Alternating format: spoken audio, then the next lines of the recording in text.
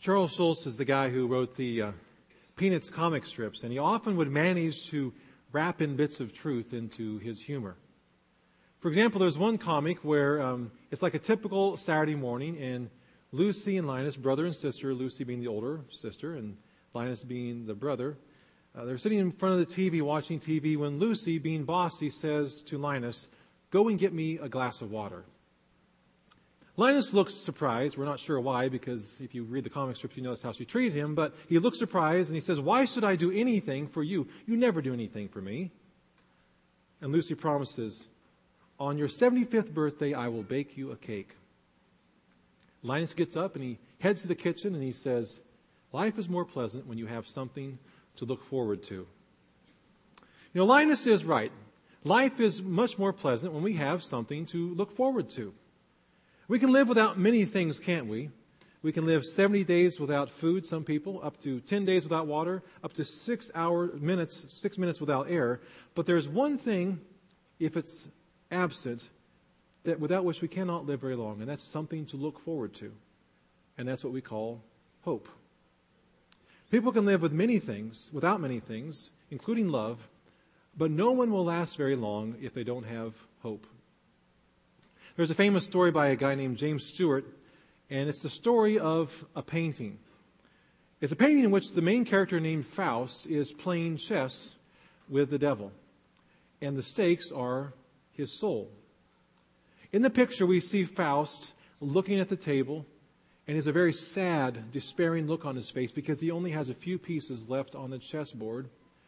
The devil, on the other hand, has a very gleeful look on his face because he knows he has Faust right where he wants him. In Stewart's story, throughout the years, people come into the gallery where this picture is hung and they look at it. And they see the hopelessness of the situation. And they go away feeling to some degree that that painting describes their own situation. But then one day, the story says, into the gallery walks a great chess master. And he stands in front of that painting and he stares at it, observing it, looking for clues, if there are any moves left possible. And finally, with a shout, he says, "It's a lie. The king and the knight still have moves left." I think this is what Easter is kind of like for us. Just like Faust in the story, we can stand back and look at our civilization, look at our world, and see things are pretty pessimistic. Things seem to be going from bad to worse. Or we step back and we look at our own lives and we think we're kind of boxed in, cornered in a rut. There's no way out of this job or this situation or this relationship. And we feel like we're checkmated. But the good news of Easter is that Jesus of Nazareth, whom God raised up from the dead, stands and looks at our world and looks at our lives and says, "It's a lie. You still have moves left. There is hope." You know, Easter is a word of hope. It's a word with future in it. That life is not a dead-end street and that life is not a no-exit situation. Easter points us to the future of God's creation and not our own. There is in the very word of Easter a word of presence. He is risen becomes He is here and He is present. And so this morning, as we look at this passage from Matthew 28, we're going to look at the announcement of Easter, and then we're going to see, as we look at our lives, what are the moves that we have left to make. Before we do that, let's pray, though. Father, we thank you for your word. We ask simply that your Holy Spirit and your word would intersect in our lives, that regardless of our situation, that you would speak a word of truth to us, of relevance to us. And that, Lord, I pray that you would give us willing spirits and hearts and minds to respond to your truth and to move closer to you. We ask this in Jesus' name. Amen. So what are the moves that the risen Christ on that first Easter Sunday morning make available to us in our world and in our lives? If you're not there still, turn with me again to Matthew 28, the passage that Pastor Mark read, and we're going to work our way through those 10 verses and look at the moves that we have after Easter. Chapter 28, verse 1. After the Sabbath, at dawn on the first day of the week, Mary Magdalene and the other Mary went to look at the tomb. There was a violent earthquake, for an angel of the Lord came down from heaven, and going to the tomb, rolled back the stone and sat on it. His appearance was like lightning, and his clothes were white as snow. The guards were so afraid of him that they shook and became like dead men. The angel said to the women, "Do not be afraid." Do not be afraid. Some Bibles translate this phrase, "Fear not." You know, in this world there are a lot of things to be afraid of. We look around and a lot of bad things happen, and unfortunately there's a lot of bad people. Things that we're afraid of are things like violent crime or terminal disease. Some of us are afraid of flying. Some of us are afraid of heights. Most of us are afraid of failing. Many of us are afraid of ending up alone or afraid of the future. Some of us are afraid of taking risk, of changing careers or ending a bad relationship. Almost all of us are afraid of death. But the angel said, "Fear not." You know how many times in the Bible it says, "Fear not" or "Do not be afraid"? 366 times. One time for each day of the week, including, like this year, Leap Day. I don't think that's an accident. You see, God does not want us to live our lives filled with fear, governed by fear. He doesn't want terror to cripple us. He wants us to fear not. And I think the first words the angel spoke to the two Marys on that first Easter were not only for them, but for us. Do not be afraid. Now that's a lot easier said than done. I've never seen an angel, and the angel the two Marys encounter was quite the sight. The scripture says that he looked like lightning. I'm not sure what that means, but it gives us the sense that he was glowing very brightly, giving off some sort of energy or electricity almost. And that'd be enough to scare just about anybody, and it did the Roman guards. It says they fell to the ground and looked like they were dead. But the angel said to the Marys, "Do not be afraid." Why were they not to be afraid?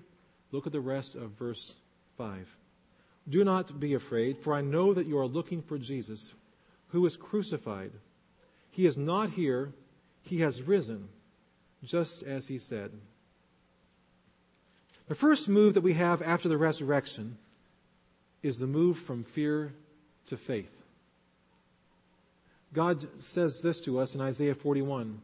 "Do not fear, for I am with you." The power of the resurrection means that we no longer have to be afraid because God is with us. God has defeated death and Satan and sin through his Son's resurrection. And because of that, we know that Jesus is alive and he's present with us no matter where we go or what we're doing. In the words of Romans 8, "If God be for us, who is against us? Who will bring any charge against us? Who can condemn us?" At the cross and the empty tomb, Jesus answers these questions from Romans 8 with an emphatic "no one" and "no thing." Because of the resurrection, fear does not need to control us or shape us or steal our joy. Because of Jesus' resurrection, we have a move available to us. We can move from fear and we can move to faith. Let's continue our walk through Matthew 28, again picking up at verse 5 and going a little bit farther. But the angel said to the women, "Do not be afraid, for I know that you're looking for Jesus who was crucified. He is not here, he has risen, just as he said. Come and see the place where he lay. Then go quickly and tell his disciples, he has risen from the dead and is going ahead of you into Galilee. There you will see him. Now I have told you." Immediately after asking the Marys to move from fear to faith, what does the angel ask of them next? He asks them to go. To go, not when it's convenient, not after they had a chance to catch their breath, not after the empty tomb has really soaked in and they've gathered it all. They're told to go quickly. And the message they are to deliver is that the tomb is empty and that Jesus the Christ is raised from the dead. You know, many people, maybe you're one of them, can feel backed into a corner in which they feel as if their life really doesn't count for much. That it's the same old, and it's never going to change. They begin to wonder like King Solomon did in the book of of Ecclesiastes, or the rock group Kansas did in the 70s, if all we are is simply dust blowing in the wind, if all we are is just something here today and then gone tomorrow and nobody will ever remember that we were even in this world, what's the point? People might ask. Well, on that very first Easter morning at the empty tomb, Jesus said, your lives do matter. You have significance. You have meaning. Your lives have purpose. So the second move we have available to us because of Easter is we can move from purposelessness to purposefulness. After Jesus beats death, he gives us a new purpose, a new mission, and that is simply to go and to tell others that he is alive, that he's risen. And just to make sure we get the message, Jesus uses his last words on earth to say it one more time at the end of chapter 28, where he says, verse 18, all authority in heaven and on earth has been given to me. Therefore, go and make disciples of all nations, baptizing them in the name of the Father and of the Son and of the Holy Spirit, and teaching them to obey everything I've commanded you. And surely I'm with you always to the very end of the age. There's a story in Reader's Digest that anybody with children can relate to. It's a story about a boy named Jeff. He was 12 years old at the time, and he and a good friend of his were playing baseball. The baseball went foul and broke a neighbor's window. They looked around to see if anybody had seen what they had done, and the only person around was Jeff's little brother. Jeff said to him, keep quiet about this, and I will give you some candy. The younger brother said, I don't want your candy. Jeff said, well, keep quiet, and I'll give you a new baseball. The younger brother said, I don't want your baseball either. Jeff said, how about my baseball and my new glove? The younger brother said, I don't want your glove either. Jeff was getting exasperated now, and he said, well, what do you want? The younger brother said, I want to tell on you. You know, when we hear the story of the resurrection, and when we encounter the risen Christ, our first reaction, our first impulse should be to go and to tell. We aren't to be distracted or bought off by money or career advancement or activities or even relationships or anything else. Because of Easter, we are given a purpose. We're to live our lives on purpose, to tell others of the risen Christ by pointing them to him. Verse 8. So the women hurried away from the tomb, afraid yet filled with joy. And they ran to tell his disciples. Suddenly Jesus met them. Excuse me. Greetings, he said. They came to him, clasped his feet, and worshipped him. Then Jesus said to them, do not be afraid. Go and tell my brothers to go to Galilee, and there they will see me. I was a history major in college, and so one of the things I liked about history was you could learn lessons from what had happened in the past. And often it hinged upon big decisions or kind of incredible stories. And one such story is the Battle of Waterloo. It was a deciding battle in about 1815 between the British and the French. And while the battle was raging, the British people, the English people, were waiting anxiously to hear the news of whether they had won or they had been defeated. And so they set a man high in England's Winchester Cathedral, looking and waiting for the signal as to whether or not his country had won the war. Well, as the lighted signal began to shine, fog began rolling through the countryside. The watchman read the signal which said, England defeated. And so he signaled the news, the sad news, to the other watchmen, and so on and so forth, and it spread through the countryside, and all were devastated by the tragedy. A sense of despair and pessimism and hopelessness was everywhere.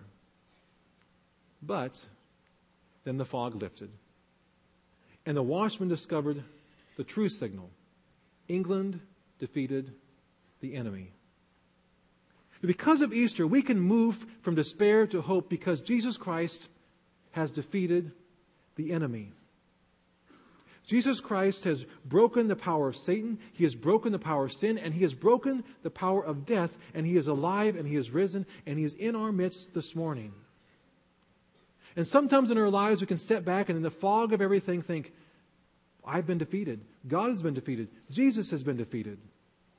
But on good, and that's how the disciples no doubt felt on that Good Friday when he hung on the cross, and on that Saturday when he laid in the grave.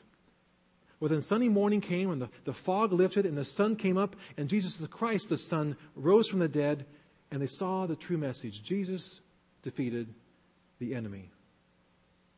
The good news of Easter is that he's resurrected and he's alive, and we can live in the awesome power of God's Spirit who raised Jesus Christ from the dead. And we have hope not just for today, but for tomorrow. D.L. Moody, the great evangelist, once said in New York in 1899, "Someday you will read in the papers that I am dead. Don't you believe a word of it. At that moment I shall be more alive than I am today." That's the hope that we have, not just for today, but for tomorrow. You know, life, as many might say, is not a game out of which none of us get out alive. Death will come to all of us, no doubt about that. But we are not backed into a corner. There are moves available to us. Satan has not checkmated us. We still have moves left because of what Jesus Christ did in the empty tomb that first Easter morning. There's one more move. And that last move is probably the most important. It is the most important one for us personally. And that move is ours. The Apostle Paul speaks of grace in 1 Corinthians 15, verse 10. "But by the grace of God I am what I am, and his grace toward me has not been in vain." The last move is because of Easter, we can move to a personal saving relationship with Jesus Christ. Jesus himself said in Revelation 3:20, "Behold, I stand at the door and knock. If anyone hears my voice and opens the door, I will come in and I will eat with him and he with me." When Paul speaks of by the grace of God, I am what I am, what is he talking about? What does he mean when he says, I am what I am? The Bible tells us that Paul is a child of God, Christ's brother, saved by the blood of Jesus, an heir of God, a changed man because of grace. That same grace is available to each one of us. You know, grace means receiving something from God that we do not deserve, something wonderful. Grace means that God treats us in a way we do not deserve. He accepts us even when we're unacceptable. Grace means God loving us unconditionally, even though there are many parts of our lives that are not lovable. Grace is God giving us good things, even though we don't deserve it. One way to think of it is through an acronym, GRACE, God's riches at Christ's expense. God's blessing, God's love, God's forgiveness, God's life, God's power, all the richness of God given to us, undeserving, at Christ's expense through his death on the cross and through his victory over death when he came back to life from the grave. But it all begins with us. The ball is in our court, and now it's our move. And our move simply is to open our eyes to his presence. Our move is to open our hearts to his grace. Our move is to open our minds to God's truth. Our move is in the midst of our sin, in the midst of our need. Our move is to come awake to the reality of Jesus Christ, the risen Lord, to come awake and to say yes to him. I do not know where you're at today, but I do know where Jesus is, and he is here, and he's present, and he is waiting and available to any and all who want a personal relationship with him, who want to know more about him, who want to come awake spiritually in him. I don't know where you're at. Perhaps today you've made that commitment in the past, but you feel stuck and cornered in your life and stale, and you're not growing, and you're frustrated. God doesn't seem real to you. But I do know that Jesus wants to help you come awake spiritually. Perhaps you have never made that commitment to Christ. Maybe you've had questions. You see somebody else in your life who has that, but you're not sure about it yet. Maybe you want to make that commitment today. Maybe you're not sure, but you just want to check things out. If either one of those scenarios describes you, you want to come awake spiritually and you've kind of fallen, or you want to grow spiritually or learn more about Jesus, when you came in today, hopefully you found on your chair something called Fresh Start card. And I'm going to ask you, if you want to learn more about Christ, you want to grow in your relationship with him, just indicate that on the card. Put your information down so we know how to contact you, and we'll be in touch with you. We have some classes and have individuals who would be glad to have a conversation with you about what it means to come awake in Christ. We won't twist your arm. We won't pressure you. We simply want to have a conversation with you, guided by God's Spirit and by His Word, to kind of help you see whether or not the truth of Christ is real for you. I found it true to be for myself, and I know many people here today have as well. So we do hope and encourage you. If you have questions and you want to get a fresh start, please indicate that on the card and drop it at the back when you leave. Take it to the Connection Center, the Welcome Center, or give it to myself or one of the pastors. We'd appreciate that. Let's bow in prayer now. Father, we thank you for your great love. We thank you for the move that Jesus Christ made on our behalf when He left heaven and moved to the cradle, that He moved from the cradle to the cross, from the cross to the tomb, from the tomb to be raised to new life. And now He's seated at your right hand, Father. We thank you as well that through the Holy Spirit that Jesus Christ is present with us now, that He's constantly moving towards us, reaching out to us, knocking at the door of our heart, wanting us to experience the full joy and freedom and peace and love and grace that you have available for us. Lord, I pray for each person here, regardless of where they're at, whether they need to come awake in Christ and they're kind of stuck, whether they've never made that commitment, maybe they just simply have questions, Father. I pray that your Spirit would draw them so that they would move closer to Jesus. Lord, we thank you for your great love for us. We thank you that we serve a risen Christ. We worship you and we lift ourselves up to your care. Help us to honor you. In Jesus' name, amen.